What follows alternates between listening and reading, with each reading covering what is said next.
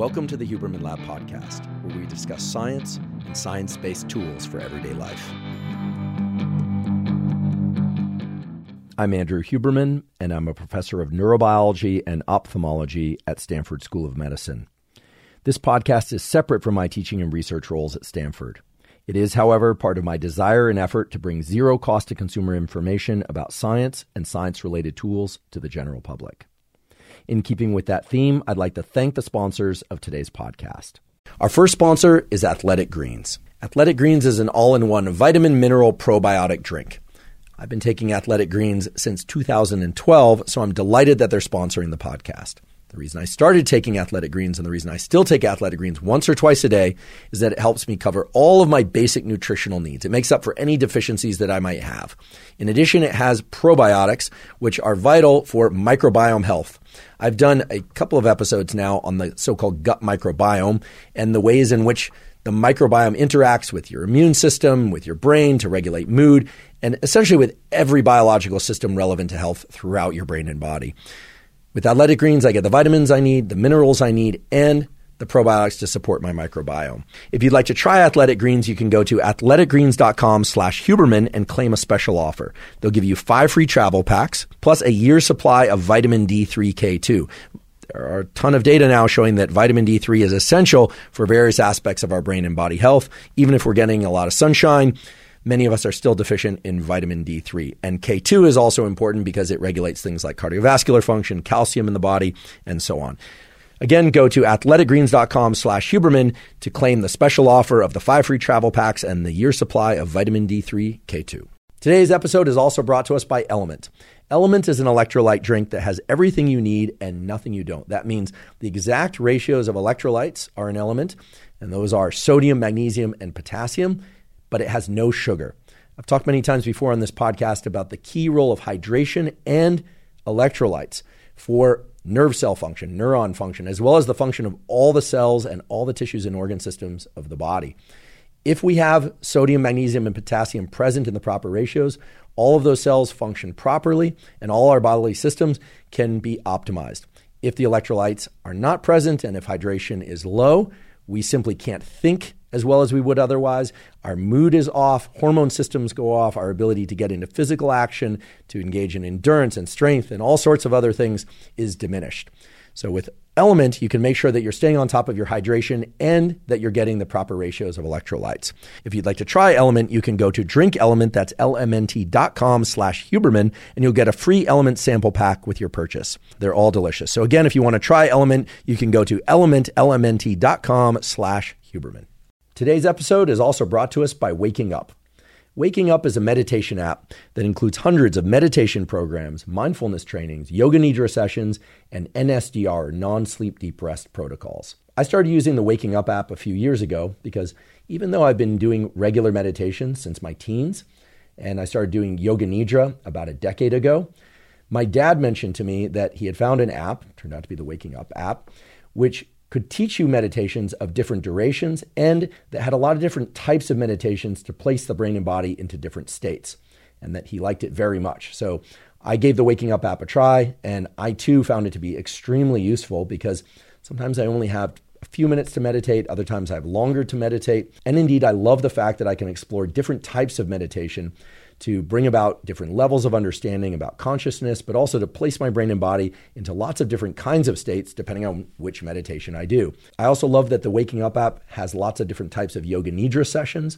For those of you who don't know, yoga nidra is a process of lying very still but keeping an active mind. It's very different than most meditations, and there's excellent scientific data to show that yoga nidra and something similar to it called non-sleep deep rest, or NSDR, can greatly restore levels of cognitive and physical energy, even with just a short 10-minute session. If you'd like to try the Waking Up app, you can go to wakingup.com/Huberman and access a free 30-day trial. Again, that's wakingup.com/Huberman to access a free 30-day trial.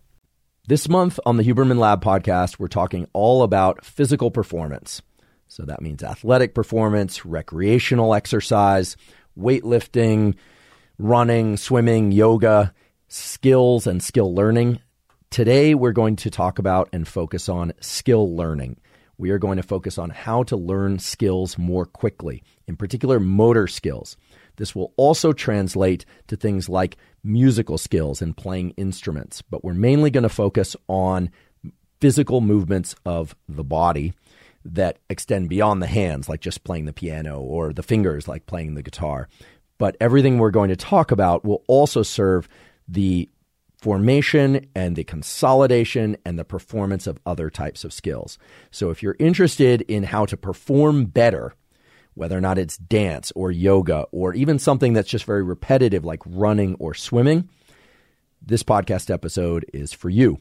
We're going to go deep into the science of skill learning, and we are going to talk about very specific protocols that the science points to and has verified allow you to learn more quickly, to embed that learning so that you remember it, and to be able to build up skills more quickly than you would otherwise. We are also going to touch on a few things that I get asked about a lot, but fortunately recently I've had the time to go deep into the literature, extract the data for you, and that's mental visualization. How does visualizing a particular skill or practice serve the learning and or the consolidation of that practice? Turns out there are some absolutely striking protocols that one can use. Striking meaning they allow you to learn faster, and they allow you to remember how to do things more quickly and better than if you were not doing this mental rehearsal. But the pattern of mental rehearsal and when you do that mental rehearsal turns out to be vitally important. So I'm excited for today's episode. We're going to share a lot of information with you, and there are going to be a lot of very simple takeaways. So let's get started. Before we get into the topic of skill learning and tools for accelerating skill learning, I want to briefly revisit the topic of temperature, which was covered in the last episode, and just highlight a few things and clear up some misunderstandings. So last episode talked about these incredible data from my colleague Craig Heller's lab at Stanford. He's in the Department of Biology, showing that cooling the palms in particular ways and at particular times can allow athletes or just recreational exercisers to do more pull-ups, dips, bench presses per unit time, to run further, to cycle further, and to feel better doing it. There really are incredible data that are anchored in the biology of the vascular system, the blood supply, and how it's involved in cooling us. Many of you, dozens of you in fact, said, wait a second, you gave us a protocol in this episode which says that we should cool our palms periodically throughout exercise in order to be able to do more work. But on the episode before that, on growth hormone and thyroid hormone, you said that heating up the body is good for release of growth hormone. And I just want to clarify that both things are true. These are two separate protocols. You should always warm up before you exercise. That warm up will not increase your body temperature or the muscle temperature to the point where it's going to diminish your work capacity, that it's going to harm your performance. The cooling of the palms, which is really just a route to cool your core in an efficient way, the most efficient way, in fact, is about improving performance. Heating up the body with exercise and focusing on heat increases or using sauna for heat increases is geared toward growth hormone release, which is a separate matter. So you can do both of these protocols, but you would want to do them at separate times. So just to make this very concrete before I move on to today's topic, if you're interested in doing more work, being able to do more sets and reps per unit time and feel better doing it, or to run further, or to cycle further, then cooling the palms periodically, as I described in the previous episode, is going to be the way to go. If you're interested in getting growth hormone release, well then hot sauna, and I offered some other tools if you don't have a sauna in the episode on growth hormone and thyroid hormone, is going to be the way to go. Okay, so those are separate protocols. You can include them in your fitness regime and your training regime, but you do want to do them at separate times. And as a last point about this, I also mentioned that caffeine can either help or hinder performance depending on whether or not you're caffeine adapted, because of the ways that caffeine impacts body temperature and all sorts of things like vasodilation and constriction. It's very simple. If you enjoy caffeine before your workouts and you're accustomed to caffeine, meaning you drink it 3 or 5 times or more a week, 100 to 300 milligrams is a typical daily dose of caffeine. Some of you are ingesting more, some less. If you do that regularly, well, then it's going to be just fine to ingest caffeine before you train. It's not going to impact your body temperature and your vasodilation or constriction in ways that will hinder you. However, if you're not a regular caffeine user and you're thinking, oh, I'm going to drink a cup of coffee and get this huge performance enhancing effect, well, that's not going to happen. Chances are it's going to lead to increases in body temperature and changes in the way that blood flow is happening in your body, and in particular on these palmar surfaces and in your face, that is going to likely diminish performance. So if you enjoy caffeine and you're accustomed to it, so-called caffeine adapted, enjoy it before your training. If you do not regularly use caffeine, then you probably do not want to view caffeine as a performance enhancing tool. And while we're on the topic of tools, and because this is a month on athletic performance and exercise and physical skill learning, I want to offer an additional tool that I've certainly found useful, which is how to relieve the so-called side stitch or side cramp when running or swimming. This actually relates to respiration and to the nervous system, and it is not a cramp. If you've ever been out running and you felt like you had a pain on your side, that pain could be any number of things, but that what feels like cramping of your side is actually due to what's called collateralization of the phrenic nerve, which is a lot harder to say than a side cramp or a side stitch. But here's the situation. You have a set of nerves, which is called the phrenic nerve, Phrenic, the phrenic nerve, which extends down from your brainstem, essentially, this region, to your diaphragm to control your breathing. It has a collateral, meaning it has a branch, just like the branch on a tree, that innervates your liver. And if you are not breathing deeply enough, what can happen is you can get what's called sometimes a referenced pain. Reference pain is probably going to be familiar to any of you who have ever read about how to recognize heart attack. You know, people who have heart attacks will sometimes have pain on one side of their body, the left arm. Sometimes people that have pain in a part of their back will suddenly also get pain in their shoulder or part of their face. This has to do with the fact that many of our nerves branch and are, meaning they're collateralized to different organs and areas of the body. And the way those nerves are woven together, it's often the case that if we disrupt the pattern of firing of electrical activity in one of those nerve branches, that the other ones are affected too. The side stitch, the pain in your side, is often because of the contractions of the diaphragm because of the way you're breathing while you're exercising, running or swimming or biking. And as a consequence, you feel pain in your side, but that's not a cramp. The way to relieve it is very simple. You do the physiological sigh that I've talked about in previous episodes of the podcast and elsewhere, which is a double inhale through the nose, very deep, and then a long exhale. And you might want to repeat that 2 or 3 times. Typically, that will relieve the side stitch because of the way that it changes the firing patterns of the phrenic nerve. So the side stitch is annoying. It's painful. Sometimes we think we're dehydrated, and you might be dehydrated, but oftentimes it's just that we're breathing in a way that causes some referenced pain of the liver. We call it a side stitch or a side cramp, and you can relieve it very easily through the double inhale, long exhale. That pattern done 2 or 3 times. Often you can continue to engage in the exercise while you do the double inhale, exhale, and it will just relieve itself that way.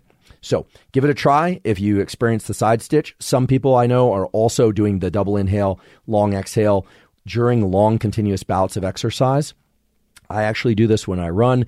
We have decent data, although these are still unpublished data, that can engage a kind of regular cadence of heart rate variability. So there are a number of reasons why this physiological sigh can be useful, but it certainly can be useful for relieving the side stitch or so-called side cramp. Let's talk about the acquisition of new skills. These could be skills such as a golf swing or a tennis swing, or you're shooting free throws, or you're learning to dance, or you're learning an instrument. I'm mainly going to focus on athletic performance. There are basically 2 types of skills: open loop and closed loop. Open loop skills are skills where you perform some sort of motor action and then you wait and you get immediate feedback as to whether or not it was done correctly or not. A good example will be throwing darts at a dartboard. So if you throw the dart, you get feedback about whether or not you hit the bullseye, you're off the dartboard, or you're some other location on the dartboard. That's open loop. Closed loop would be something that's more continuous. So let's say you're a runner and you're starting to do some speed work and some sprints, and you're running and you can kind of feel whether or not you're running correctly, or maybe you even have a coach and they're correcting your stride, or you're trying to do some sort of skill like a hopscotch skill, which maybe you're doing the ladder work where you're stepping between designated spaces on the ground. That's closed loop, because as you go, you can adjust your behavior and you can adjust the distance of your steps, or you can adjust your speed, or you can adjust your posture, and you are able to essentially do more practice per unit time, but you're getting feedback on a moment-to-moment basis. Okay, so you have open loop and closed loop. And just to make this very, very clear, open loop would be practicing your tennis serve. So let's say that you set a target on the other side of the net, you throw the ball up and you hit the ball, it goes over. That's open loop. You'll know whether or not you were in the court, you were on the location you wanted to hit, or close to it, or not. That's open loop. Closed loop would be if you're in a regular cadence. So maybe you're learning a swim stroke, or maybe you're trying to learn a particular rhythm on the drums. So maybe you're trying to learn a particular beat. I'm not very musical, so I'm not going to embarrass myself by giving an example of this, although later I will, where you're trying to get a particular rhythm down, and if you're not getting it, you can adjust in real time and try and catch up or slow down or speed up, etc. Okay, so hopefully you'll understand open loop and closed loop. You should always know before you try and learn a skill whether or not it's open loop or closed loop. And I'll return to why that's important shortly. But if you want to learn something, ask, is it open loop or closed loop? There are essentially three components of any skill that involves motor movement. And those are sensory perception, actually perceiving what you are doing and what's happening around you. So what you see, what you hear. Sometimes you're paying attention to what you're doing specifically, like the trajectory of your arm or how you're moving your feet if you're learning to dance. Sometimes you're more focused on something that's happening outside of you, like you're listening for something in music, or you're paying attention to the way your partner is moving, etc. So there's sensory input. Then there are the actual movements. Okay, so there are the movements of your limbs and body. And then there's something called proprioception. And proprioception is often discussed as kind of a sixth sense of knowing where your limbs are in relation to your body. So proprioception is vitally important. If I reach down and pick up this pen and pick it up, I'm not thinking about where the pen in my hand is relative to my body, but proprioceptively, I'm aware of it at kind of a sixth sense, deeper subconscious level. I can also make myself aware of where my limbs are. And typically when we learn, we are placing more focus on proprioception than we do ordinarily. So if I get up from this chair and I happen to walk out of the room, I don't think about where my feet are landing relative to one another. But if my leg had fallen asleep because I had been, leaning on one of the nerves of my leg or something like that, and my leg feels all tingly or numb, I and you, if this were to happen to you, would immediately notice a shift in gait. It would feel strange. I'd have to pay attention to how I'm stepping, and the reason is I'm not getting any proprioceptive feedback. Now, skill learning has a lot of other dimensions too, but those are the main ones that we're going to focus on. So just to remind you, you need to know open loop or closed loop, and you need to know whether or not, you need to know that there's sensory perception, what you're paying attention to, movements themselves, and proprioception. And there's one other important thing that you need to know, which is that movement of any kind is generated from 1, 2, or 3 sources within your nervous system, within your brain and body. These are central pattern generators, which are sometimes called CPGs. CPGSs. CSPGs are something entirely different in biology. CPGSs, this just goes to show that I have a module. CSPGs are chondroitin sulfate proteoglycans. They have nothing to do with this topic. CPGSs are central pattern generators. or CPGs, they're sometimes called. These CPGs are in your spinal cord, mine and yours, different ones, and they generate repetitive movements. So if you're walking, if you're running, if you're cycling, if you're breathing, which presumably you are, and you're doing that in a regular rhythmic cadence, central pattern generators are controlling that movement. After you learn how to walk, run, swim, cycle, do anything really, much of the work is handed off to these central pattern generators. And there were experiments that were done in the 60s, 70s, and 80s that actually looked at decerebrate animals and even decerebrate humans. These are humans and animals that lack a cerebral cortex. They lack much of the brain, and yet they can engage in what's called fictive movement.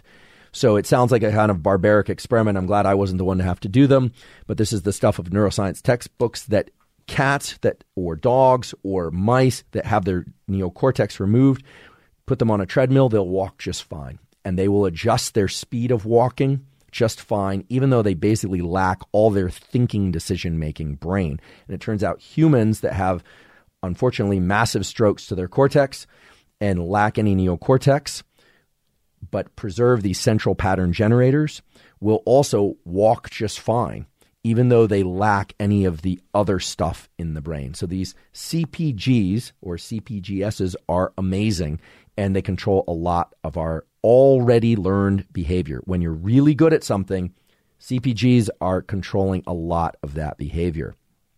And that's true also for a golf swing, even if it's not really repetitive. Somebody who's really good at golf is going to, you call it a tee. You put the ball on the tee. I show my knowledge of golf. I've only done mini golf, frankly.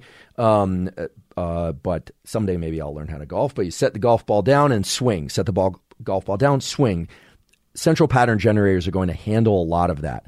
If I were to go to the golf course, Stanford has a beautiful golf course. If I were to go out there, put a ball on the tee, my central pattern generators would not be involved in that at all. The moment I get, bring the club back to swing, it's going to engage other things. And the other things it's going to engage, because I don't know that behavior now or then, is upper motor neurons. We have motor neurons in our cortex, in our neocortex, that control deliberate action.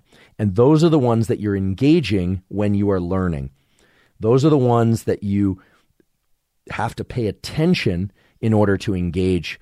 And that's what's happening. For instance, if I decide I'm going to reach down and pick up my pen, which I rarely think about, but now I'm thinking about it and I'm going to do this in a very deliberate way. I'm going to grab with these two fingers and lift. My upper motor neurons are now involved. Okay? So upper motor neurons are very important, because a little bit later in the episode, when we talk about how to use visualization in order to accelerate skill learning, it's going to leverage these upper motor neurons in very particular ways. Okay, so we have CPGs for rhythmic movement, upper motor neurons for deliberate, unlearned movements or movements that we are in the process of learning.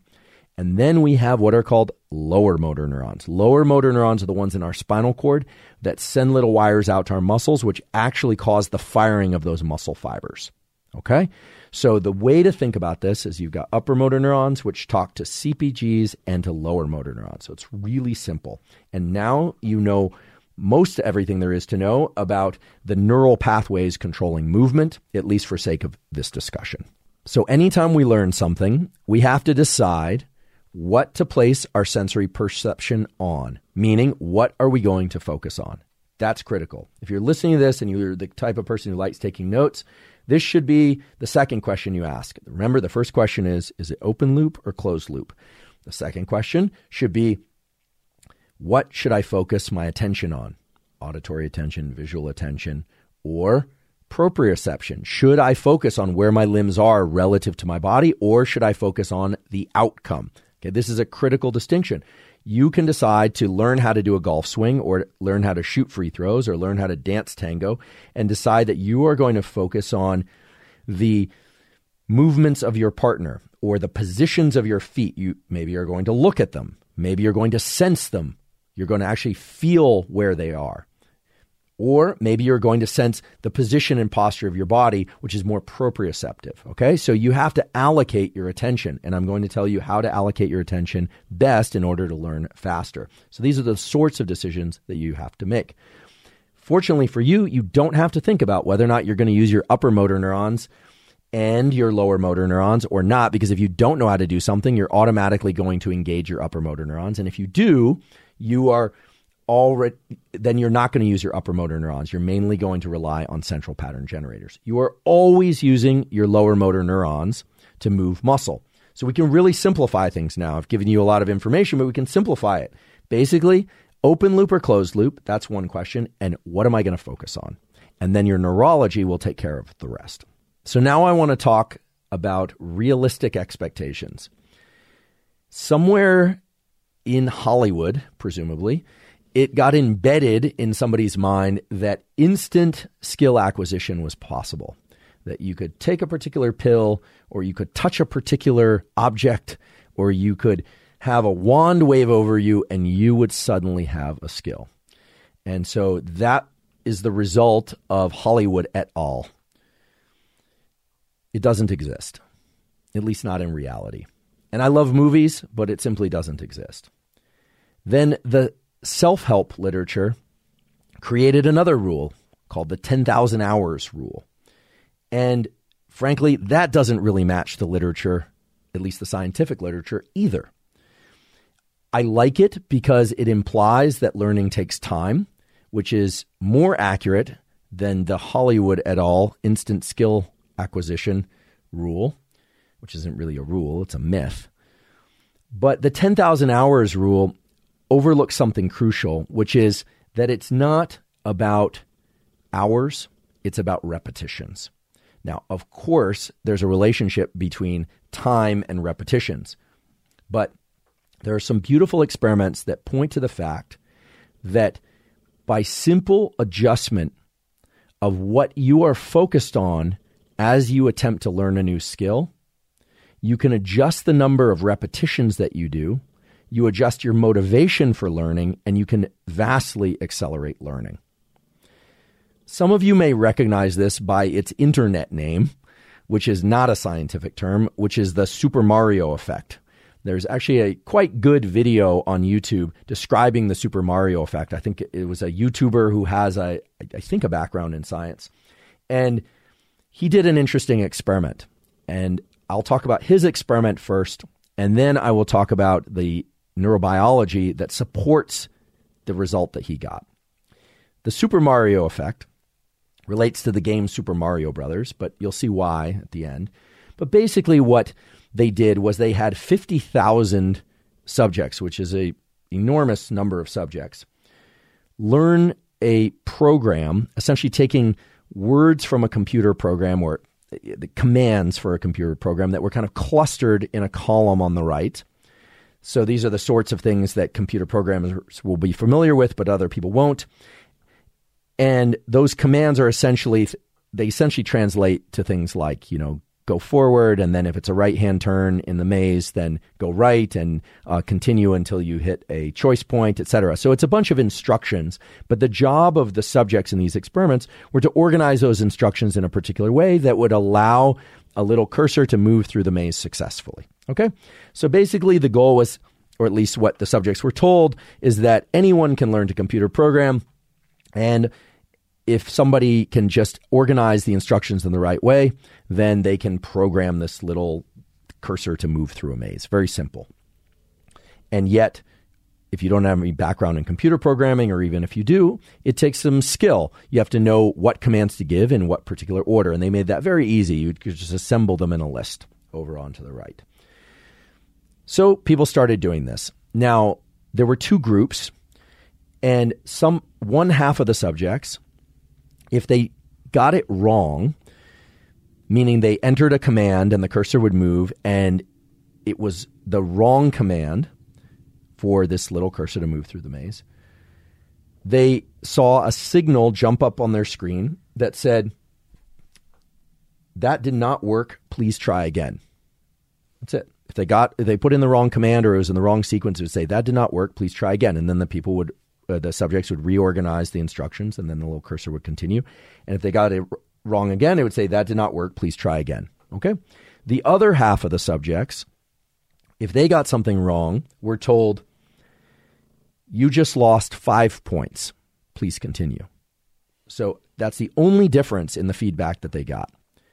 Now, I have to confess, I would have predicted, based on my knowledge of dopamine circuitry and reward contingency and epinephrine and stress and motivated learning, and this other thing that we've been told in many, many books on behavioral economics and in the self-help literature, which is that people will work much harder to prevent losing something than they will to gain something. That you hear all the time.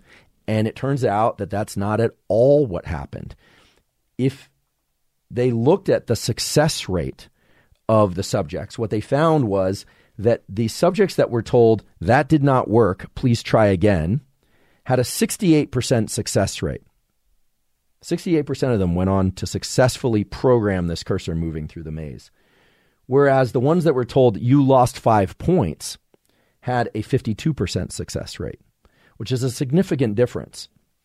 But the source of the success or the lack of success is really interesting. The subjects that were told that did not work, please try again, tried many, many more times per unit time. In other words, they made more attempts at programming this thing to allow this cursor to move through the maze. Whereas the people that were told you lost 5 points gave up earlier or gave up entirely. Okay, so let's just step back from this because to me this was very surprising. It violates a lot of things that I had heard in the kind of popular culture or the self-help literature that people will work much harder to avoid losing something than they will to gain something. And it didn't really fit with what I understood about reward contingencies and dopamine. But it did fit well with another set of experiments that I'm very familiar with from the neuroscience literature. And I'll give you the punchline first, and then we're going to take what these data mean, and we're going to talk about a learning protocol that you can use that will allow you to learn skills faster by willingly participating in more repetitions of the skill learning. Meaning you will want to do more repetitions, even if you're getting it wrong some or most of the time. So the experiment that I want to tell you about is called the tube test. And this is generally done in mice, although it's sometimes been done in rats. And it has a lot of parallels to some things that you've probably seen and experienced even in human life, in regular life, maybe even in your life. So here's the experiment. You take 2 rats, you put them in a tube, or 2 mice, you put them in a tube. And mice and rats, they don't like to share the same tube. So what they'll do is they'll start pushing each other back and forth, back and forth. Sooner or later, one of the rats or mice pushes the other one out. The one that got pushed out is the loser. The one that gets the tube is the winner. Okay? Now you take the winner, you give it a new competitor, and what you find is that the mouse or rat that won previously has a much higher than chance probability of winning the second time. In other words, winning before leads to winning again.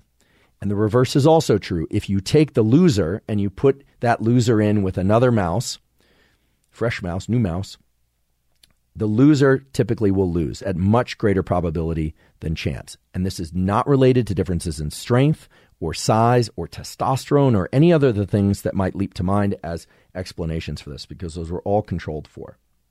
Now, that result had been known about for decades, but 3 years ago, there was a paper published in the journal Science, phenomenal journal. It's one of the 3 apex journals that examined the brain area that's involved in this. Turns out it's a particular area of the frontal cortex, for those of you that want to know. And they did a simple experiment where the experimenters increased or decreased the activity of this brain area in the prefrontal cortex, a little subregion of the prefrontal cortex. And what they found is if they stimulated this brain area, a mouse or rat, regardless of whether or not it had been a winner or loser before, became a winner every single time. And they showed that if they blocked the activity of this brain area, regardless of whether or not the mouse or rat had been a winner or a loser, it became a loser every single time. And this translated to other scenarios, other competitive scenarios, where they'd put a bunch of mice or rats in a kind of cool chamber. They'd have a little heat lamp in the corner, and mice like heat, and there was only enough space for one mouse to be under the heat, And the one that had won in the tube test or that had the brain area stimulated always got the nice warm spot. Okay, so what is this magic brain area? What is it doing?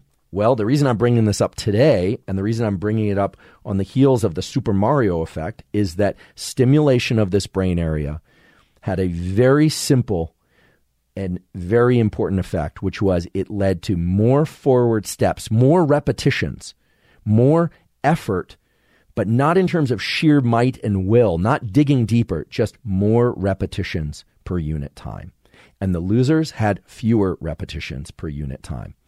So the Super Mario effect, this online experiment, and the tube test, which has been done by various labs and repeated again and again, point to a simple but very important rule, which is neither the 10,000 hours rule nor the magic wand Hollywood version of learning, but rather the neurobiological explanation for learning a skill is you want to perform as many repetitions per unit time as you possibly can, at least when you're first trying to learn a skill.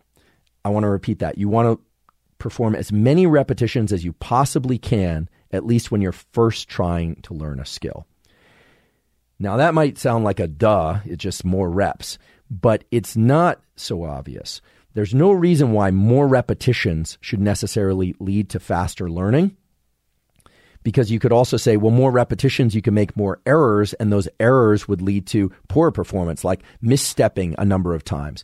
And in these cases, there's very little feedback, right? It's not like every time the rat pushes forward or moves back that it is sensing, oh, I'm winning, I'm losing, I'm winning, I'm losing on a micro level. It probably does that as it starts to push the other one out. The rat or mouse probably thinks, I'm winning. And as it's backing up, it probably thinks, I'm losing.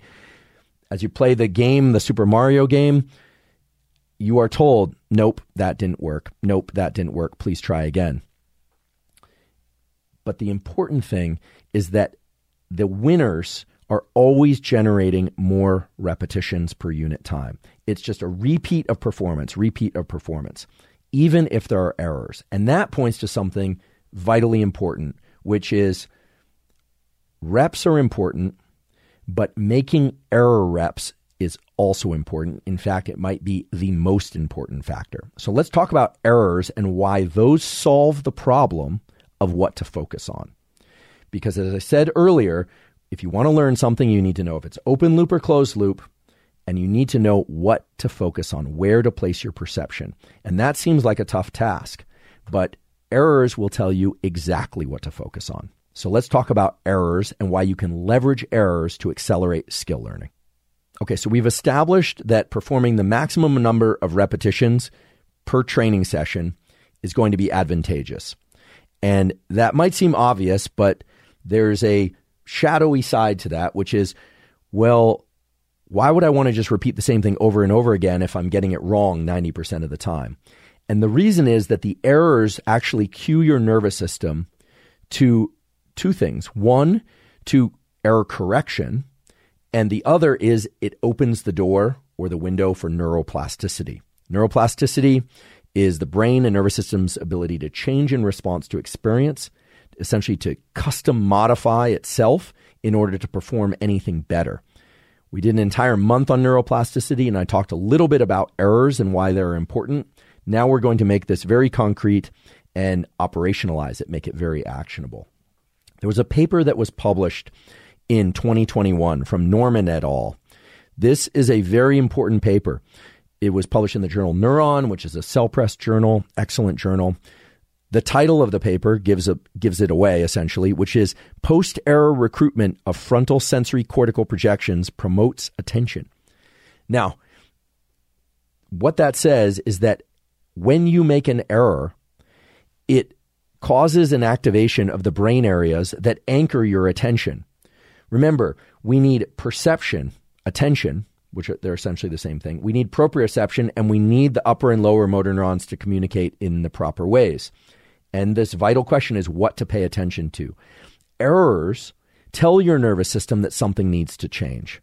So if you are performing a task or a skill, like you're learning how to dance and you're stepping on the other person's toes, or you're fumbling, or you're not getting it right, those errors are opening the possibility for plasticity. If you walk away at that point, you've made the exact wrong choice, okay? Unless the errors are somehow hazardous to your health or somebody else's well-being, you want to continue to engage at a high repetition rate. That's really where the learning is possible. Without errors, the brain is not in a position to change itself. Errors actually cue the frontal cortex networks, what we call top-down processing, and the neuromodulators, things like dopamine and acetylcholine and epinephrine, that will allow for plasticity. So while the Super Mario experiment, the maze experiment, was only focused on generating errors, telling people that wasn't right, please try again, or that wasn't right, you lost 5 points, the key distinction is that the errors themselves cued people to the fact that they needed to change something. So if you're trying to learn a new skill and you're screwing up and you're making mistakes, the more mistakes you make, the more plastic your brain becomes, such that when you get it right, that correct pattern will be rewarded and consolidated. And you can trust that it will, because the performance of something correctly is associated with the release of this neuromodulator dopamine. Dopamine is involved in craving and motivation. It's involved in a lot of things, but it's also involved in learning. We will do an entire episode on dopamine and learning, but because some of you are probably wondering, this does not mean that just increasing your dopamine levels before learning will allow you to learn faster. In fact, increasing your dopamine levels before learning using pharmacology will actually reduce what's called the signal to noise. It will make these increases in dopamine that pop up in your brain that suddenly make you realize, I got that one right. It will make those smaller relative to the background levels of dopamine. Okay? You want a big spike in dopamine when you perform a motor pattern correctly, and you want to make lots of errors, many, many repetitions of errors in order to get to that correct performance.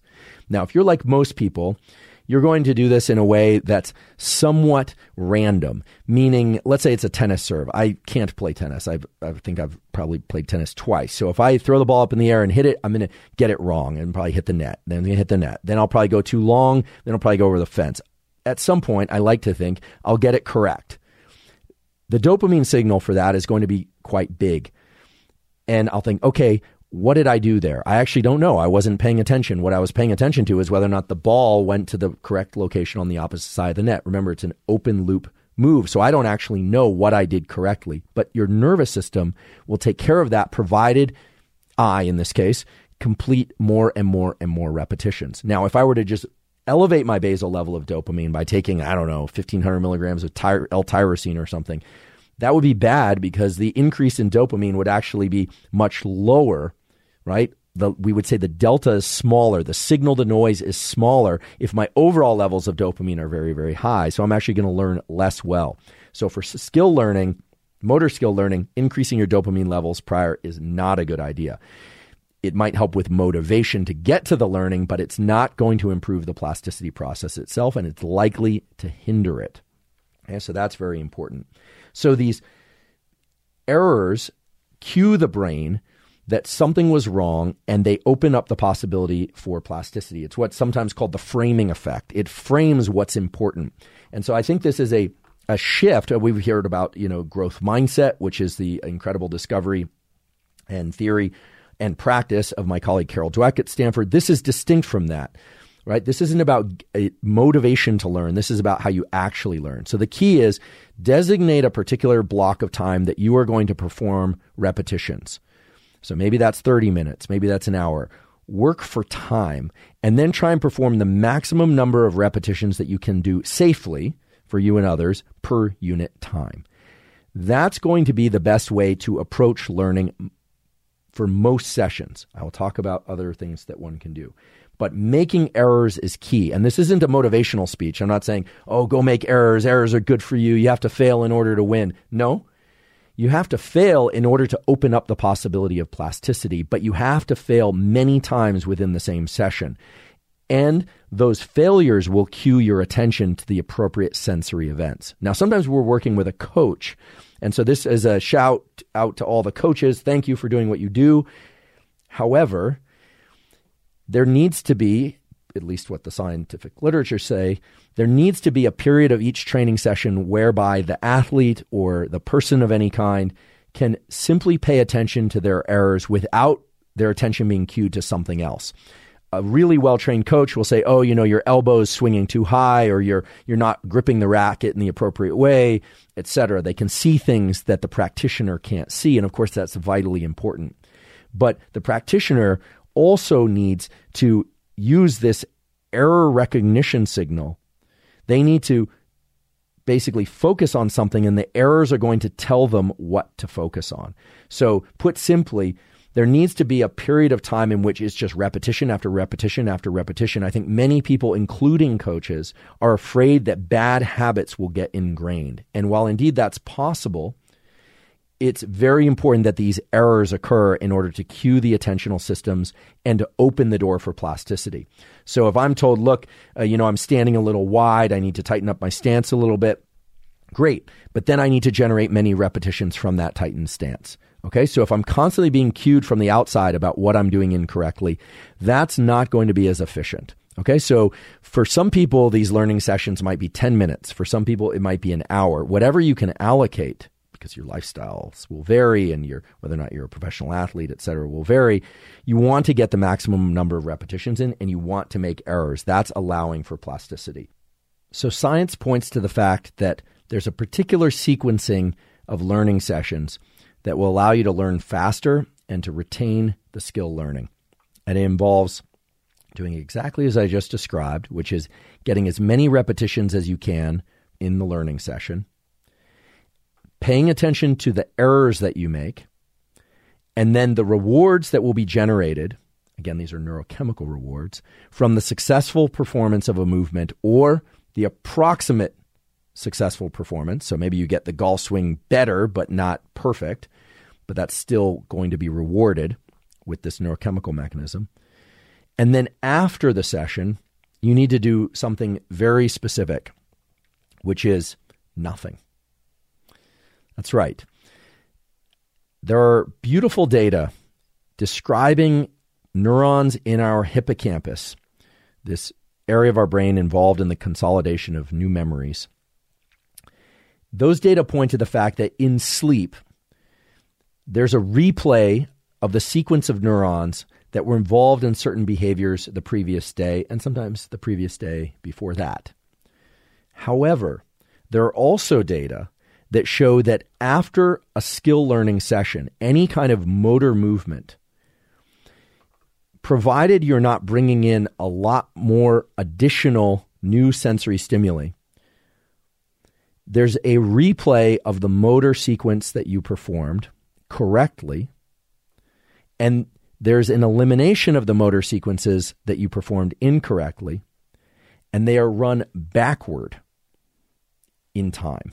Okay, so to be very clear about this, if I were to learn a new skill or navigate a new city, or let's just stay with the motor skill, let's say the free throw or a golf swing or a tennis serve, dance move, novice, so I'm still going to make a lot of errors, don't get it perfectly, but maybe I get a little bit better, or I perform it correctly 3 times out of 1,000. That sounds like something I might do. And there I'm probably being generous to myself.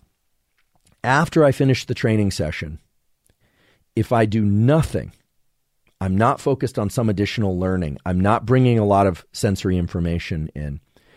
If I just sit there and close my eyes for 5 to 10 minutes, even 1 minute, the brain starts to replay the motor sequence of the corresponding to the correct pattern of movement, but it plays that sequence backward. Now, why it plays it backward, we don't know. If I were to wait until sleep, or regardless, when I sleep later that night, the sequence will be replayed forwards in the proper sequence. Immediately afterward, it's played backward for reasons that are still unclear. But the replay of that sequence backwards appears to be important for the consolidation of the skill learning. Now, this is important because many people are finishing their jiu-jitsu class, or they're finishing their yoga class, or they're finishing their dance class, or they're finishing some skill learning, and then they're immediately devoting their attention to something else. You hear a lot about visualization, and we are going to talk about visualization. But in the kind of obsession with the idea that we can learn things just sitting there with our eyes closed without having to perform a movement, we've overlooked something perhaps even more important, or at least equally important, which is after skill learning, after putting effort into something, sitting quietly with the eyes closed for 1 to 5 to 10 minutes allows the brain to replay the sequence in a way that appears important for the more rapid consolidation of the motor sequence of the pattern and to accelerated learning. If you'd like to learn more about this, this is not work that I was involved in. I want to be very clear. There's an excellent paper that covers this and much more for those of you that really want to dive deep on this, and we will dive deeper in a moment. This is a review that was published in the journal Neuron, excellent journal. Many of the papers that I'm referring to were covered in this review, which is titled Neuroplasticity Subserving Motor Skill Learning by Dayan, D-A-Y-A-N. I hope I'm not butchering the pronunciation. And Cohen by Leonard Cohen, but not the Leonard Cohen most of us are familiar with, the musician Leonard Cohen. Dayan and Cohen, Neuroplasticity Subserving Motor Skill Learning. And this was published in 2011, but there have been a number of updates, and the literature that I've described in other portions of today's episode come from the more recent literature, such as the more recent 2021 paper. Okay, so you have this basic learning session and then a period of time afterwards in which the brain can rehearse what it just did. We hear so much about mental rehearsal, and we always think about mental rehearsal as the thing you do before you train or instead of training. But this is rehearsal that's done afterward, where the brain is just automatically scripting through the sequence. And for some reason that's still not clear as to why this would be the case, it runs backward. Then in sleep, it runs forwards. And certainly, absolutely, sleep and quality sleep of the appropriate duration, et cetera, is going to be important for learning of all kinds, including skill learning. We did an entire 4 episodes on sleep and how to get better at sleeping. Those were the episodes back in January, episodes essentially 1, 2, 3, and 4. And maybe even episode 5, I don't recall.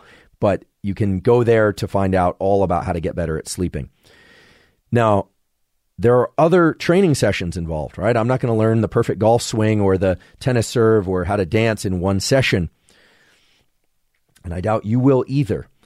So the question is when to come back and what to do when you come back to the training session. Now, first of all, this principle of errors cueing attention and opening the opportunity for plasticity, that's never going to change. That's going to be true for somebody who is hyper skilled, who's has mastery or even virtuosity in a given skill, right? Remember, when you're unskilled at something, uncertainty is very high. As you become more skilled, certainty goes up, right? Then eventually you achieve levels of mastery where certainty is very, very high about your ability to perform, yours, certainty, and that of other people. And then there's this fourth category of virtuosity, where somebody, maybe you, invites uncertainty back into the practice, because only with that uncertainty can you express your full range of abilities, which you aren't even aware of until uncertainty comes into the picture, right? I happen to have the great privilege of being friends with Laird Hamilton, the big wave surfer who's phenomenal. I don't surf. I certainly don't surf with Laird, but he and another guy that he surfs with, Luca Padua, they're virtuosos at surfing.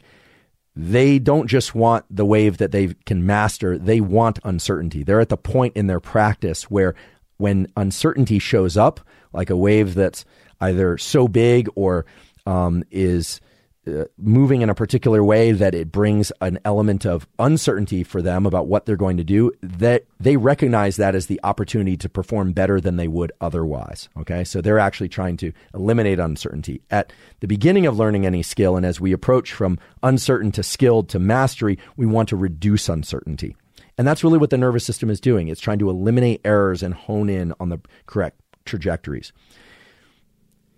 If you perform a lot of repetitions and then you use a period immediately after, we don't really have a name for this. Maybe someone will come up with it and put it in the comment section if you're on YouTube, if you're watching this on YouTube, a name for this post-learning kind of idle time for the brain. The brain isn't idle at all. It's actually scripting all these things in reverse that allow for deeper learning and more quick learning. But if we fill that time with other things, if we are focused on our phones, or we're focused on learning something else, or we're focusing on our performance, that's not going to serve us well. At least it's not going to serve the skill learning well. So please, if you're interested in more rapid skill learning, try introducing these sessions. They can be quite powerful. And then on subsequent sessions, presumably after a night's sleep, or maybe you're doing 2 sessions a day, although 2 sessions a day is going to be a lot for most people, unless you're a professional or a high-level athlete. The subsequent sessions are where you get to express the gains of the previous session, right? Where you get to perform well, presumably more often, even if it's just subtle. Sometimes there'll be a decrease in performance, but most often you're going to perform better on subsequent training sessions. And there is the opportunity to devote attention in very specific ways, right? Not just let the errors inform you where to place your attention, but rather to direct your perception to particular elements of the movement in order to accelerate learning further. Okay? So to be very clear, because I know many of you are interested in concrete protocols, it's not just that you would only let errors cue your attention on the first session.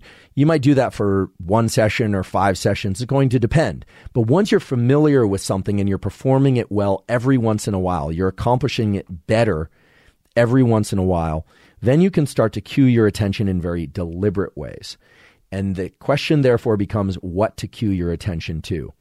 And the good news is it doesn't matter. There is a beautiful set of experiments that have been done looking at sequences of keys being played on a piano. This is work that was published just a couple years ago. There are actually several papers now that are focused on this.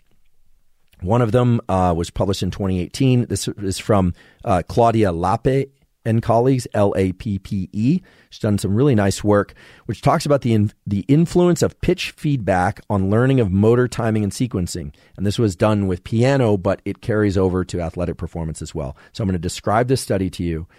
But before I describe it, what is so interesting about this study that I want you to know about is that it turns out it doesn't matter so much what you pay attention to during the learning sequence, provided it's something related to the motor behavior that you're performing, right? That seems incredible, right? I'm not good at a tennis serve. So if I've done, let's say 1,000 repetitions of the tennis serve, maybe I got it right 3 to 10 times. Now I'm being even more generous with myself. And I do this post-training session where I let my brain idle and I get some good sleep and I come back and now I start generating errors again, presumably or hopefully fewer errors.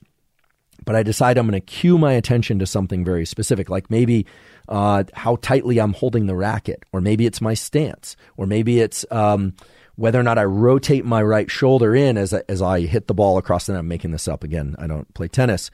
Turns out that as long as it's the same thing throughout the session, learning is accelerated. And I'll explain why this makes sense in a moment.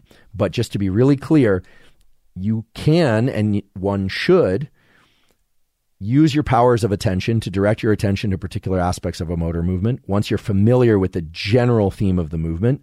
But what you pay attention to exactly is not important. What's important is that you pay attention to one specific thing. So what Claudia Lappe and colleagues showed was that if people are trying to learn a sequence of keys on the piano, there are multiple forms of feedback. There are error signals if, for instance, they hear a piece of music and then they're told to press the keys in a particular sequence, and the noise that comes out, the sound that comes out of the piano does not sound like the song they just heard, right? So instead of, and here, forgive me because I'm neither musical nor can I sing, but instead of da da da da da da, they hear that, da, da, da, da, da, da, da, and then instead when they play, or if it were me, it would sound something like, dun, dun, dun, it wouldn't sound right, okay? It wouldn't sound right because I likely got the sequence wrong, or I was pressing too hard on the keys or too lightly on the keys, etc. What they showed was if they just instruct people about the correct sequence to press on the keys, it actually doesn't matter what sound comes back, provided it's the correct sound or it's the same sound. All right, so here's the experiment. They had people press on these keys, And it was a typical piano, and it generated the particular sequence of sounds that would be generated by pressing the keys on the piano. Or they modified the keyboard, in this case, or piano, such that when people pressed on the keys, a random tone, different tones were played each time they pressed on the keys. So it sounded crazy. It sounded like noise. But the motor sequence was the same. Or they had a single tone that was played every time they pressed a key.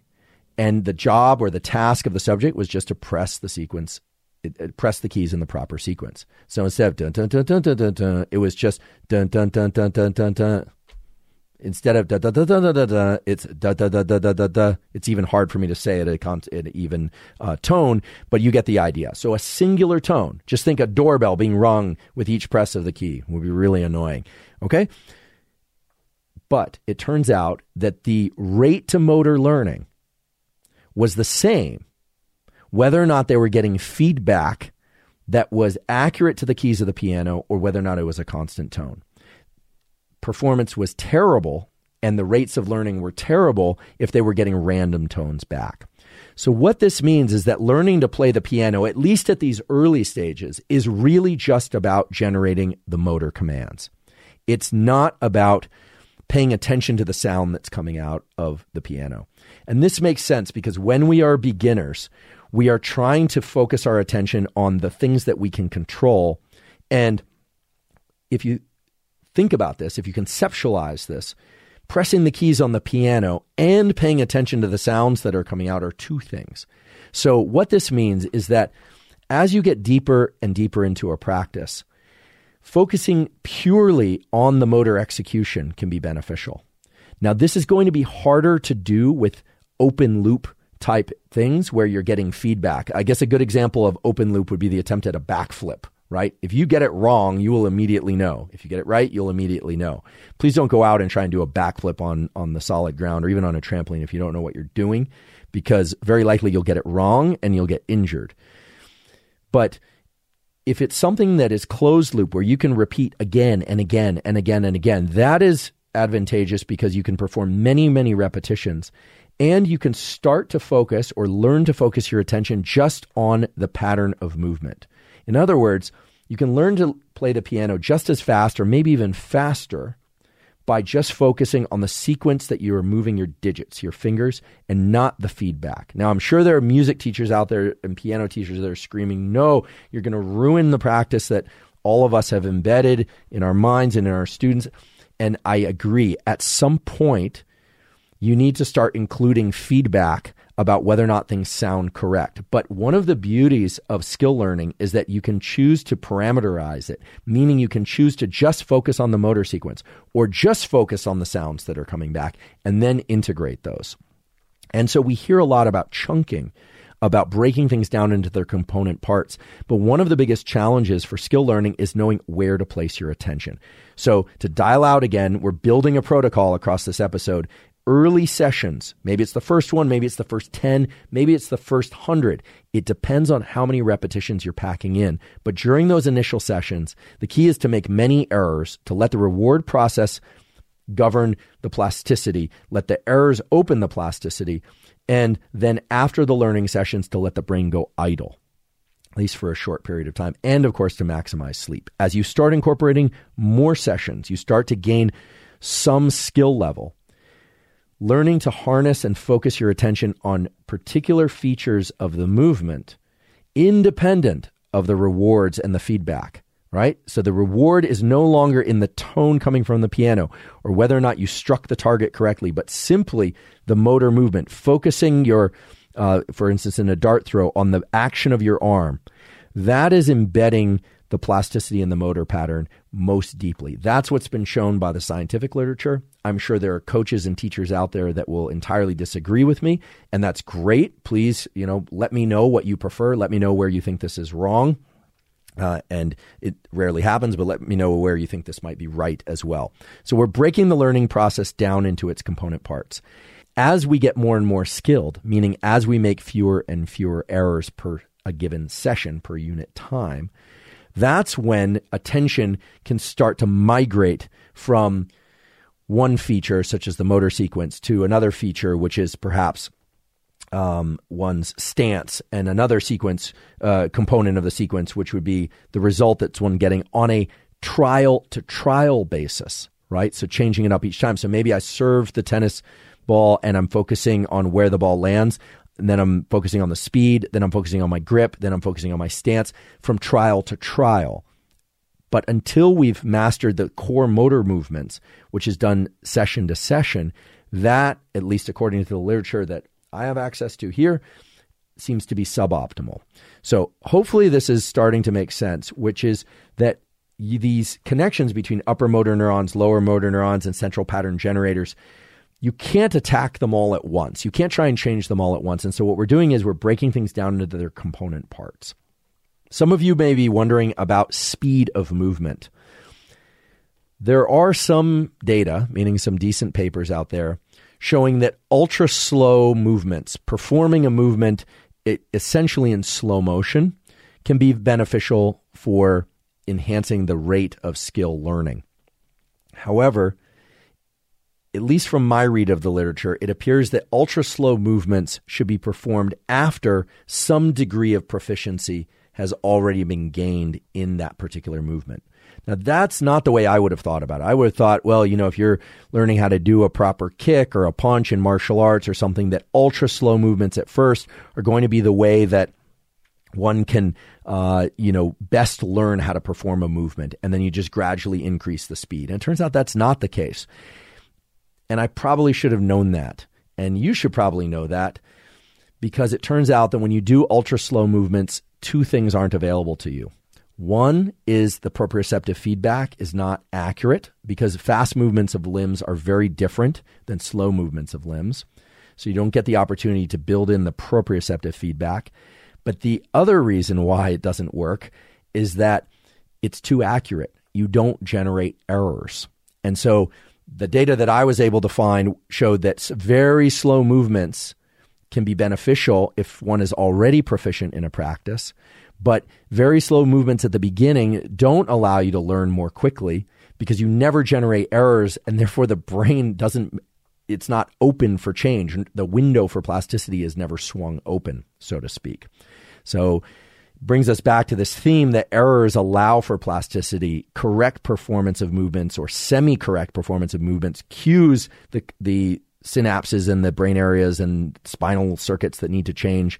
And then those changes occur in the period immediately after skill learning and in sleep. So super slow movements can be beneficial once you already have some proficiency. So this might be standing in your living room and just in ultra slow motion performing your tennis serve, learning to or thinking about how you're adjusting your elbow and your arm and the trajectory exactly how you were taught by your tennis coach. But trying to learn it that way from the outset does not appear to be the best way to learn a skill. When should you start to introduce slow learning? Well, obviously talk to your coaches about this. But if you're doing this recreationally or you don't have a coach, I realize many of you don't. I don't have a coach for anything that I do. I'm kind of just navigating it by using the scientific literature. It appears that once you're hitting success rates of about 25 or 30%, that's where the super slow movements can start to be beneficial. But if you're still performing things at a rate of 5 or 10% correct and the rest are errors, then the super slow movements are probably not going to benefit you that much. Also, super slow movements are not really applicable to a lot of things. For instance, you could imagine throwing a dart super slow motion, but if you actually try and throw an actual dart, the dart's just going to fall to the floor, obviously.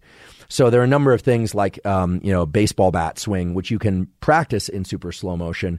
But if you try and do that with an actual baseball or softball or something like that, that's not going to give you any kind of feedback about how effective it was. So super slow movements or a decelerated movement has its place, but once you're already performing things reasonably well, like maybe 25 to 30% success rate. And I've tried this. I struggle with basketball for whatever reason, and my free throw is terrible. So I practiced free throws in super slow motion, and I nail them every time. The problem is there's no ball.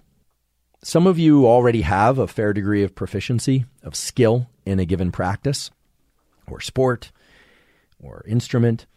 And if you're in the sort of advanced intermediate or advanced levels of proficiency for something, there is a practice that you can find interesting data for in the literature, which involves metronoming.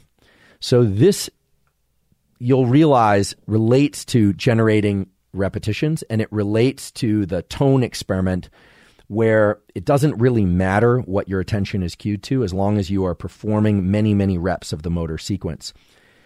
You can use a metronome, and obviously musicians do this, but athletes can do this too.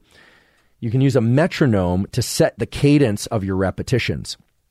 Now, for swimmers, there's actually a device I was able to find online. I forget what the brand name was, and that's not what this is about, but that actually goes in the swim cap that can cue you to when you need to perform another stroke. And for runners, there are other metronome-type devices that through headphones or through a tone in the room, if you're running indoors or on a treadmill, will cue you to when you need to lift your heels. And if you do that, what athletes find is they can perform more repetitions, they can generate more output, you can increase speed.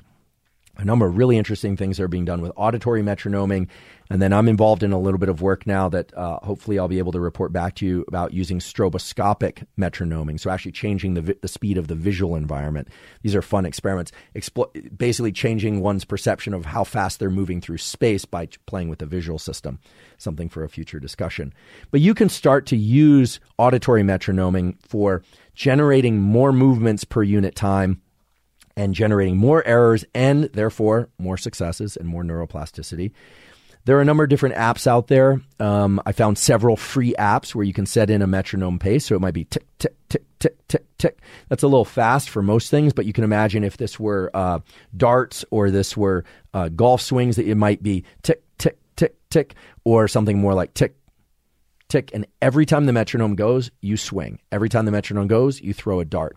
There are actually some wild experiments out there. You know, there's a world championship of cup stacking. There's a young lady who I saw could take all these cups spread out on a table and basically just stack them into the perfect pyramid in the least amount of times. All the kids go wild. This is something I've never thought to pursue and frankly never will pursue unless my life depends on it for some reason. But it's really impressive. And if you look at the sequence, because these have been recorded, you can look this up on YouTube, what you'll find is that these expert cup stackers, it's just all about error elimination.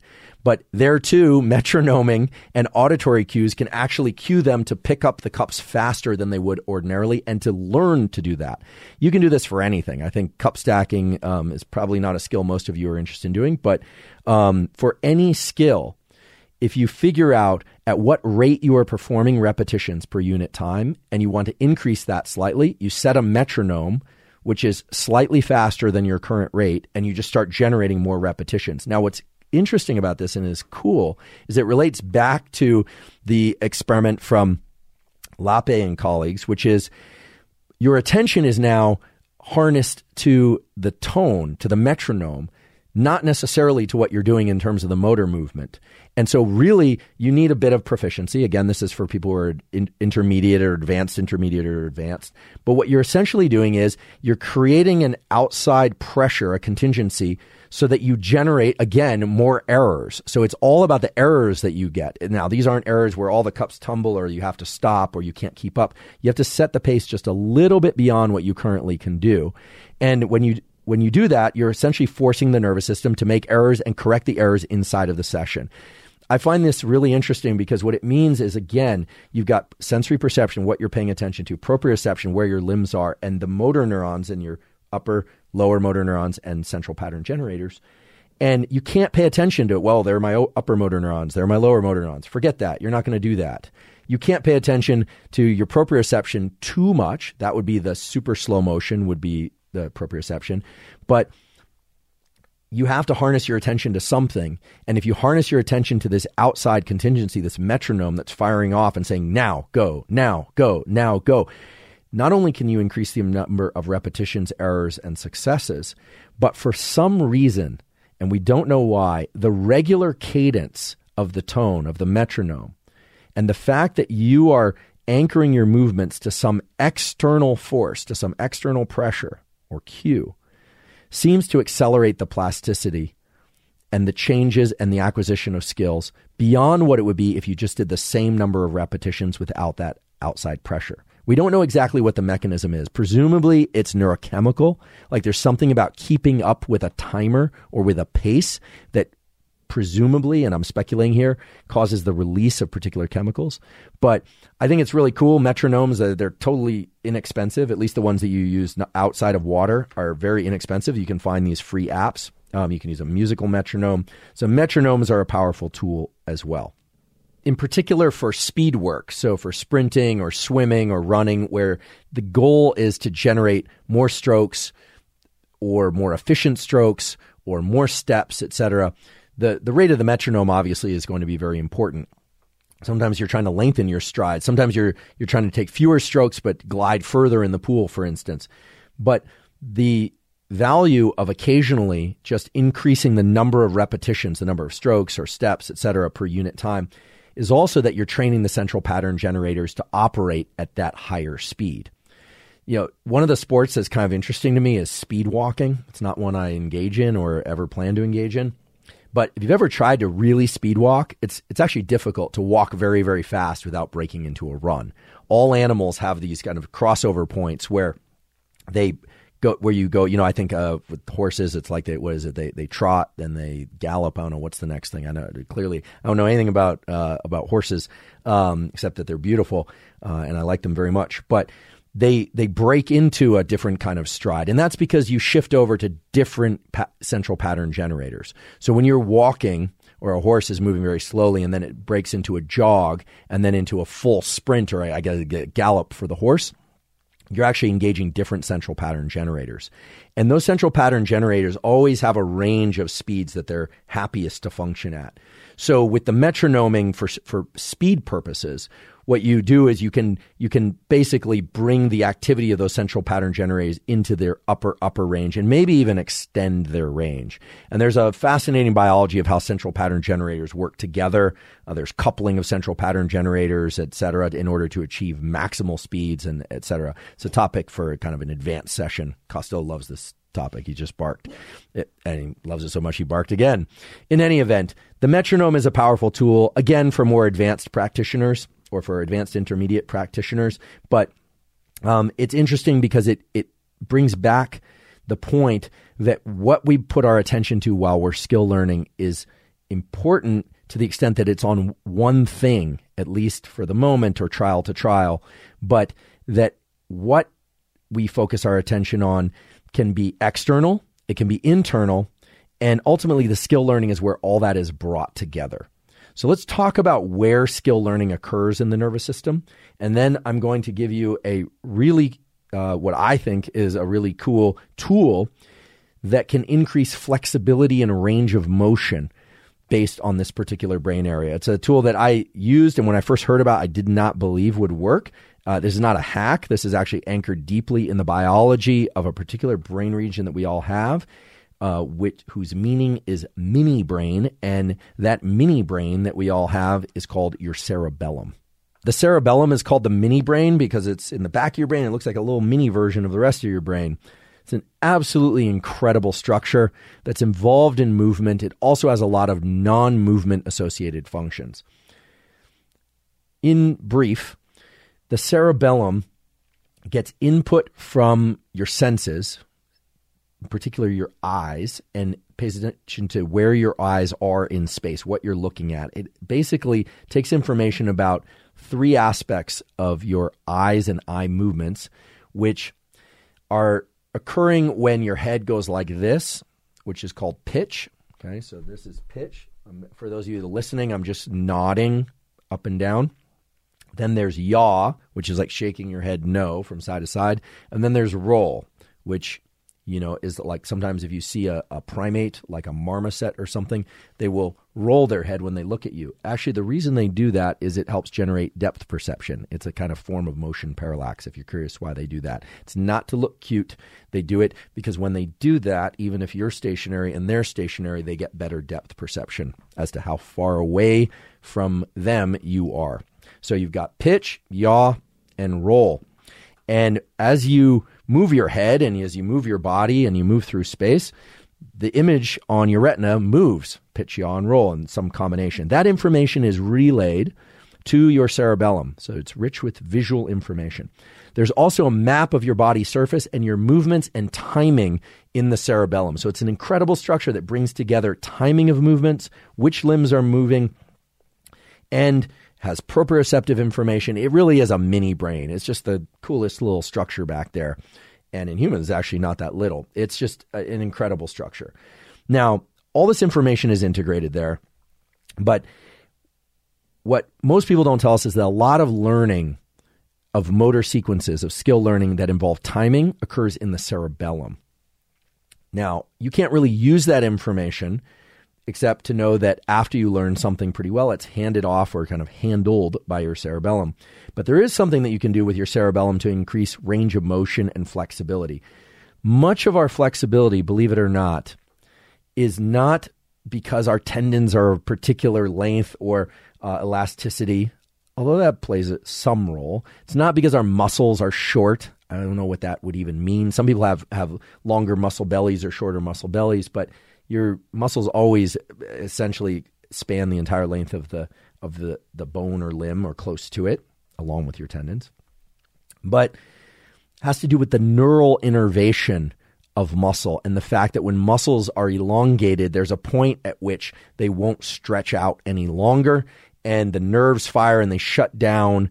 You actually have inhibitory pathways that prevent you from contracting the muscles or from extending them, from stretching them out anymore. So you can do this right now. If you're driving, don't do it, because unless you have a self-driving car, you'll need to take your hands off the steering wheel. But because of the way that vision and your muscles are represented in your cerebellum, it turns out that your range of visual motion and your range of vision, literally how wide a field of view you take, impacts how far you can extend your limbs. Okay, so we'll talk about this in a second, about exactly how to do this and explore this.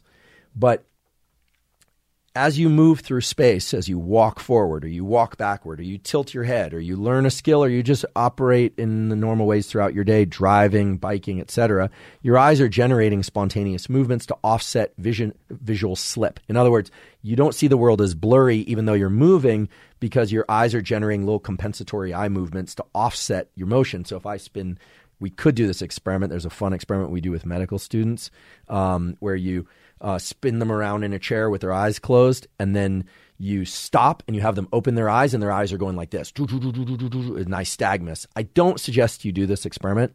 When we were kids, we did a different experiment, which was to take a stick and to look at the top of the stick and to spin around on the lawn, looking at the top of the stick, then put it down on the ground and try and jump over it, and you end up like jumping to the side. You miss the thing entirely. The reason those two quote-unquote experiments, which I hope you don't do, or force somebody else to do, the reason they work is because normally your eye movements and your balance and your limb movements are coordinated. But when you spin around looking up at the stick, what you're doing is you're fixating your eyes on one location while you're moving. And then when you stop, those two mechanisms are completely uncoupled, and it's like being thrown into outer space. Never been to outer space, but probably something like that, low gravity, zero gravity. If you spin around in your chair with your eyes closed, you're not giving the visual input that you're spinning, and then you open the eyes, and then the eyes only have the what we call the vestibular signal, your eyes jolting back and forth and back and forth. Again, these aren't experiments you need to do because I just told you the result. However, if you want to extend your range of motion, you can do that by, these things always look goofy, but at this point, I'm just kind of used to doing these things. If I want to extend my range of movement, first I want to measure my range of motion. So I'm trying to, if you're listening, what I'm doing is I'm stretching out my arms from like a T on either side, and I'm trying to push them as far back as I can, which for me is, feels like it's in line with my shoulders, and I can't get much further. I'm not really super flexible, nor am I particularly inflexible, at least physically. So what I would then do is stop. I would move my eyes to the far periphery, right? So I'm moving my eyes all the way to the left while keeping my head and body stationary. I'm trying to look over my left shoulder as far as I can, then off to the right, It's a little awkward to do this. Then up, then down, but I'm mostly going to just focus on left and then right.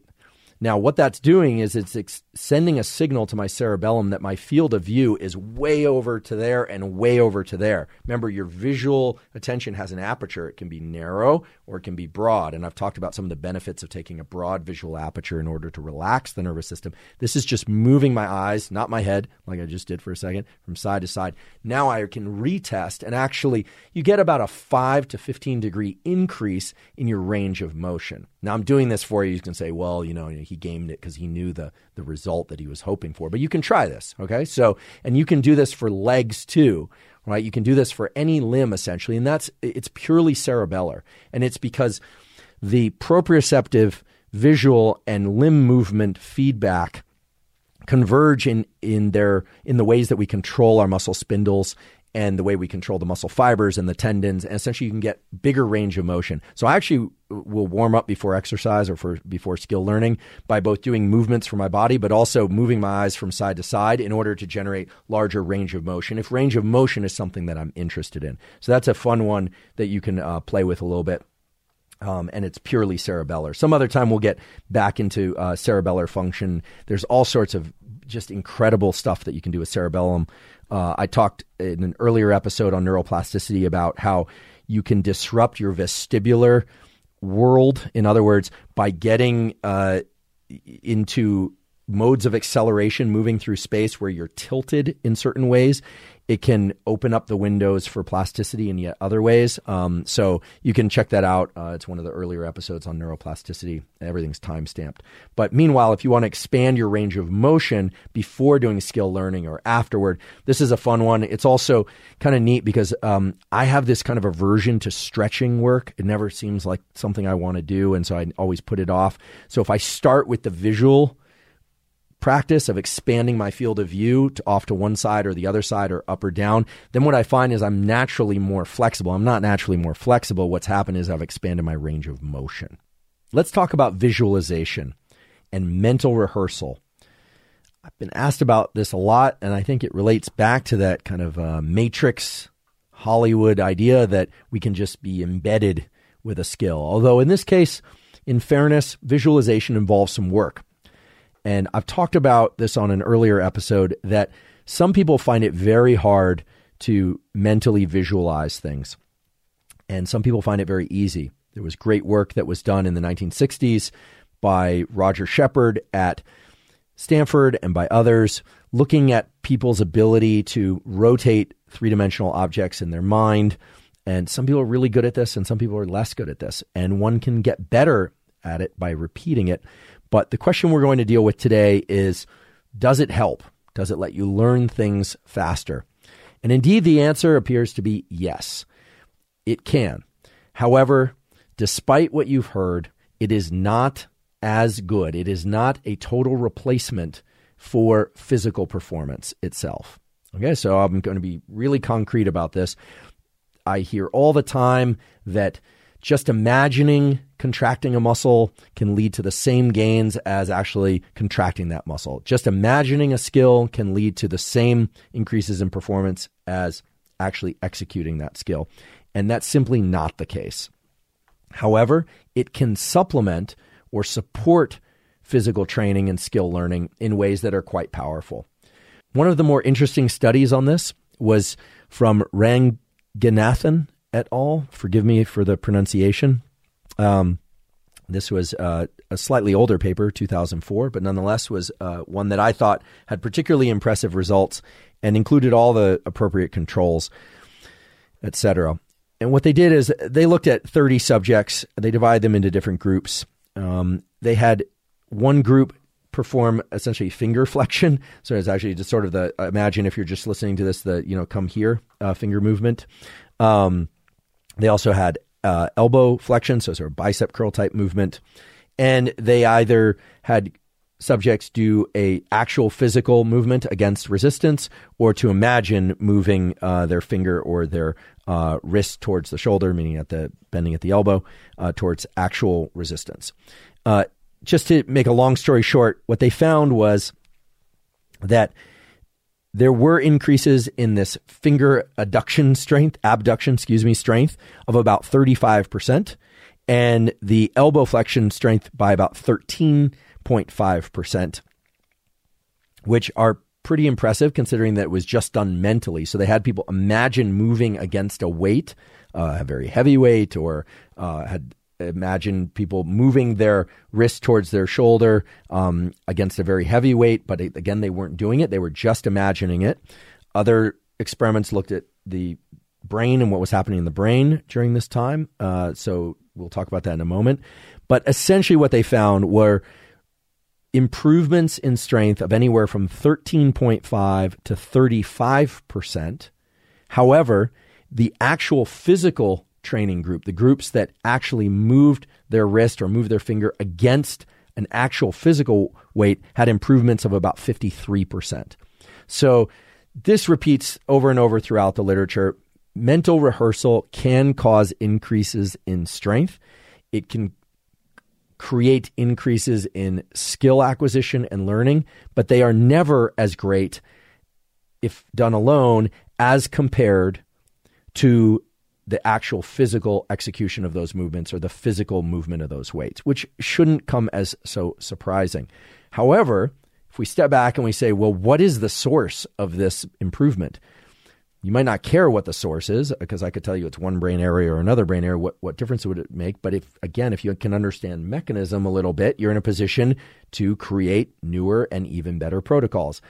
What mental rehearsal appears to do is engage the activity of those upper motor neurons that we talked about way back at the beginning of the episode. Remember, you have upper motor neurons that control deliberate action. You've got lower motor neurons that actually connect to the muscles and move those muscles, and you have central pattern generators. Mental rehearsal, closing one's eyes typically, and thinking about a particular sequence of movement and visualizing it in one's quote-unquote mind's eye, creates activation of the upper motor neurons that's very similar, if not the same, as the actual movement. And that makes sense because the upper motor neurons are all about the command for movement. They are not the ones that actually execute the movement. Okay? Remember, upper motor neurons are the ones that generate the command for movement, not the actual movement. The ones that generate the actual movement are the lower motor neurons and the central pattern generators. So visualization is a powerful tool. How can you use visualization? Well, in this study, they had people perform this 5 days a week. I believe that it was 15 minutes per day, 5 days a week for 12 weeks. So that's a lot of mental rehearsal. It's not a ton of time each day, 15 minutes per day, but sitting down, closing your eyes and imagining going through a particular skill practice or moving a weight. Maybe it's playing keys on a piano, if that's your thing, or strings on a guitar. For 15 minutes a day, 5 days per week for 12 weeks is considerable. I think most people, given the fact that the actual practice, the physical practice, is going to lead to larger improvements, greater improvements than would the mental training, would opt for the actual physical training. But of course, if you're on a plane and you don't have access to your guitar and you're certainly not going to be sprinting up and down the aisle, or you are very serious about your craft and you want to accelerate performance of your craft or strength increases or something of that sort, then augmenting or adding in the visualization training very likely will compound the effects of the actual physical training. There are not a lot of studies looking at how visualization on top of pure physical training can increase the rates of learning and consolidation of learning, etc. It's actually a hard study to do because it's hard to control for, because what would you do in its place? You would probably add actual physical training, and then that's always going to lead to greater effects. So the point is, if you want to use visualization training, great, but forget the idea that visualization training is as good as the actual behavior. You hear this all the time. People say, do you know that if you imagine an experience to your brain and to your body, it's exactly the same as the actual experience? Absolutely not. This is not the way the nervous system works. I'm sorry. I don't mean to burst anybody's bubble, but your bubble is made of myths. And the fact of the matter is that the brain, when it executes movement, is generating proprioceptive feedback. And that proprioceptive feedback is critically involved in generating our sense of the experience and in things like learning. So I don't say this because I don't like the idea that visualization couldn't work. In fact, visualization does work, but it doesn't work as well. It doesn't create the same milieu, the same chemical milieu, the same environment as actual physically engaging in the behavior, the skill, the resistance training, etc. And I'd be willing to wager that the same is true for experiences of all kinds. PTSD is this incredibly unfortunate circumstance in which there's a replay often of the traumatic event that feels very real. But that's not to say that the replay itself is the same as the actual event. And of course, PTSD needs to be dealt with the utmost level of seriousness. It should be treated. In fact, my lab works on these sorts of things. But my point about visualization and imagining something not being the same as the actual experience is grounded in this idea of proprioception and the fact that feedback to the cerebellum talking to other areas of the brain, are critically involved in communicating to the rest of our nervous system that not just that we believe something is happening, but something is actually happening. And in the case of muscle loads, muscles actually feeling tension, the actual feeling of tension in the muscle, the contracting of the muscle under that tension is part of the important adaptation process. In a future episode, we'll talk about hypertrophy and how that works at the level of upper motor neurons, lower motor neurons, and muscle itself. But for now, just know that visualization can work. It doesn't work as well as real physical training and practice, but these effects of 35% or 13.5% increases are pretty considerable. They're just not as great as the 53% increases that come from actual physical training. For those of you that are interested in some of the skill learning that more relates to musical training, but also how cadence and metronoming and tones, etc., can support physical learning, if you're interested in that, for you aficionados, there is a wonderful review, also published in the journal Neuron, again, excellent journal, by Herholz and Zatorre, that's Herholz, and Zatorre, Zatorre, that really describes in detail how musical training can impact all sorts of different things, and how cadence training, whether or not with tones or auditory feedback and things of that sort, carries over to not just instrumental music training, but also physical skill learning of various kinds. So if you want to do the deep dive, that would be the place. You can find it easily online. It's available as a complete article, free of charge, etc. Many of you are probably asking, what can I take in order to accelerate skill learning? Well, the conditions are going to vary, but motivation is key. You have to show up to the training session motivated enough to focus your attention and to perform a lot of repetitions in the training sequence. That's just a prerequisite, right? There's no pill that's going to allow you to do fewer repetitions and extract more learning out of fewer repetitions. It's actually more a question of what are the conditions that you can create for yourself such that you can generate more repetitions per unit time. I think that's the right way to think about it. What are the conditions that you can create for yourself in your mind and in your body that are going to allow you to focus? And I've talked about focus and plasticity and motivation in previous episodes. Please see those episodes if you have questions about that. I detail a lot of tools and the underlying science. So for some people, it might be drinking a cup or two of coffee and getting hydrated before the training session. For some of you, it might be avoiding coffee because it makes you too jittery and your attention jumps all over the place. It's going to vary tremendously. There is no magic pill that's going to allow you to get more out of less. That's just not going to happen. It's simply not going to happen. You're not going to get more learning out of fewer repetitions or less time. However, there are a few compounds that I think are worth mentioning because of their ability to improve the actual physical performance, the actual execution of certain types of movements. And some of these have also been shown to improve cognitive function, especially in older populations. So I'd be remiss if I didn't at least mention them. I'm only going to mention one today, in fact. The one that's particularly interesting and for which there really are a lot of data is alpha GPC.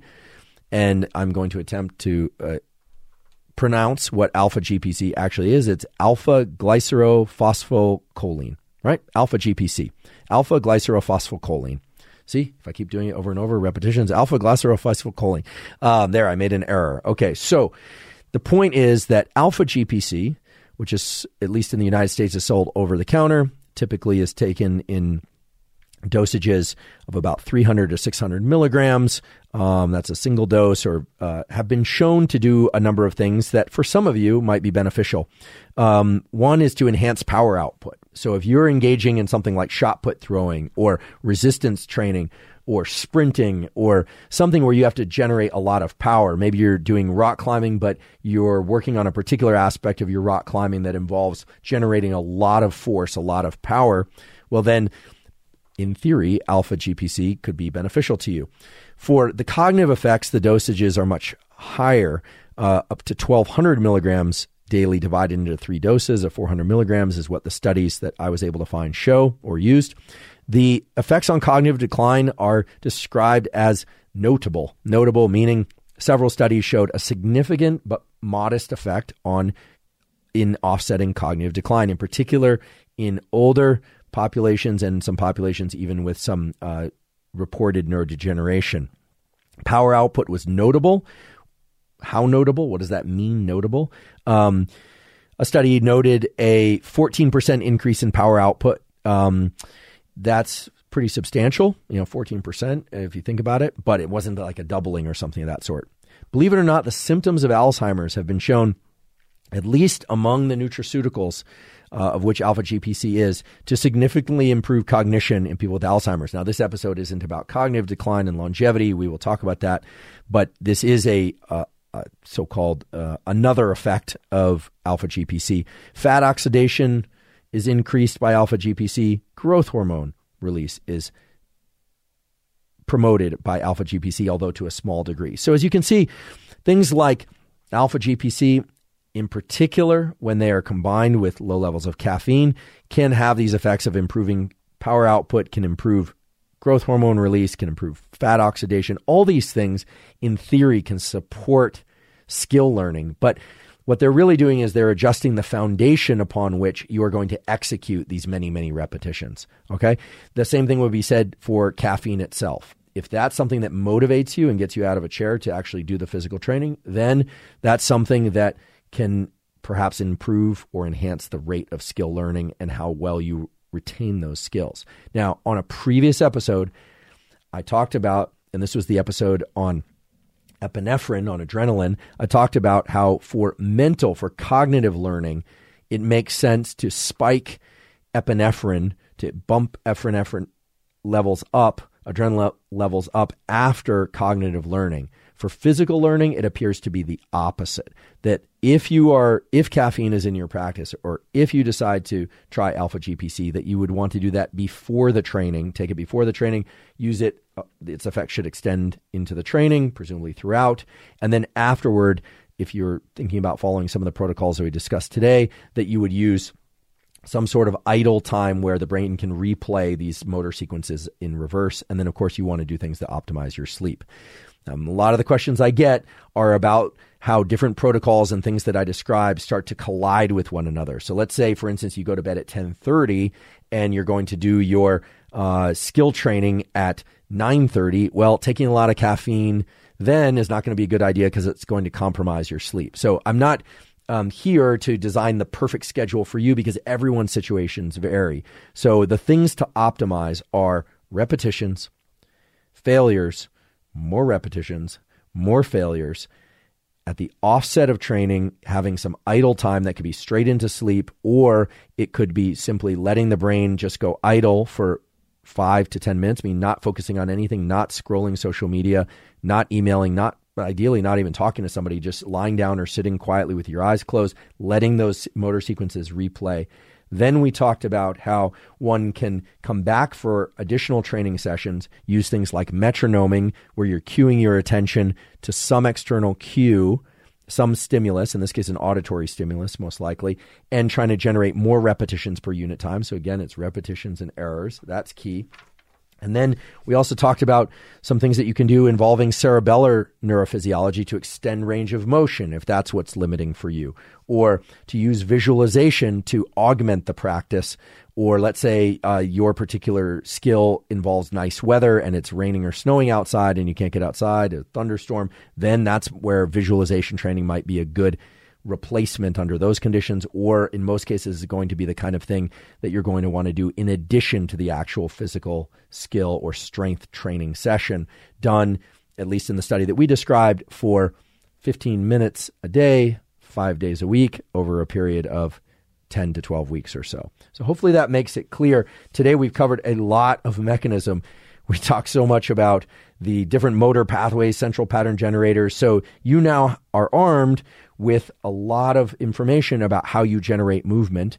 And I like to think that you're also armed with a lot of information about how to design protocols that are optimized for you, or if you're a coach, for your trainees, in order to optimize their learning of skills of various kinds. Today we focused almost entirely on motor skills, things like musical skills or physical skills.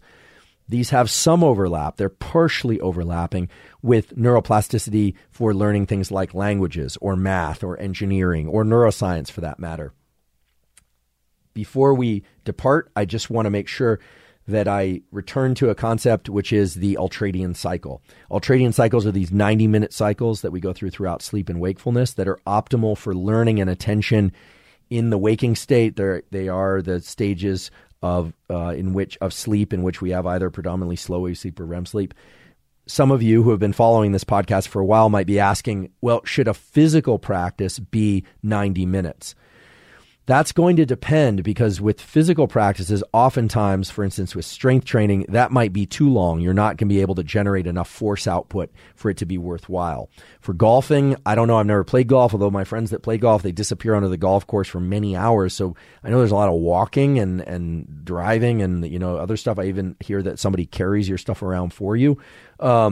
Sometimes, not always, but, it's going to differ. A 4-hour golf game, you're probably not swinging the golf club for 4 hours. So it's going to depend. I would say that the ultradian cycle is not necessarily a good constraint for skill learning in most cases. And I should say that for those of you that are short on time or have limited amounts of time, 10 minutes of maximum repetitions, maximum focus skill learning work is going to be very beneficial. Whereas 2 hours of kind of haphazard, not really focused work, or where you're not generating very many repetitions because you're doing a few repetitions, then you're texting on your phone or paying attention to something else, that's not going to be beneficial. It's really about the density of training inside of a session. So I think you should let work toward maximal or near maximal density of repetitions and failures, provided they're failures you can perform safely, in order to accelerate skill learning. And don't let some arbitrary, or in this case, the ultradian constraint, prevent you from engaging in that practice. In other words, get the work in, get as much work done as you can per unit time. And based on the science, based on things that I've seen, based on things that I'm now involved in with various communities, you will see the skill improve vastly at various stages. Sometimes it's a little bit stutter start. It's not always a linear improvement, but you will see incredible improvement in skill. If you're enjoying this podcast and you're finding the information interesting and or of use to you, please subscribe on YouTube. That really helps us. As well, please subscribe and download the episodes on Apple and Spotify. On Apple, you also have the opportunity to leave us up to a 5-star review if you think we deserve that. And on YouTube, please hit the thumbs up button if you liked the episode, and please give us feedback. Place your feedback in the comments section. That's a place to tell us how we're doing, but also to ask us questions. We read all the comments. It takes us some time to work through them, but we read all of them, and we use your comments and your feedback to sculpt the content and the direction of future episodes. Another great way to support us is to check out our sponsors that we mentioned at the beginning of the podcast. And as mentioned at the beginning of today's episode, we are now partnered with Momentous Supplements because they make single ingredient formulations that are of the absolute highest quality, and they ship international. If you go to livemomentous.com/Huberman, you will find many of the supplements that have been discussed on various episodes of the Huberman Lab podcast, and you will find various protocols related to those supplements. And last but not least, I want to thank you for your time and attention. I very much appreciate your interest in neuroscience and in physiology and in tools that are informed by neuroscience and physiology. Today we talked all about skill learning. I hope that you'll consider the information. You might even decide to try some of these tools. If you do, please let us know your results with them. Give us feedback in the comments. And as always, thank you for your interest in science.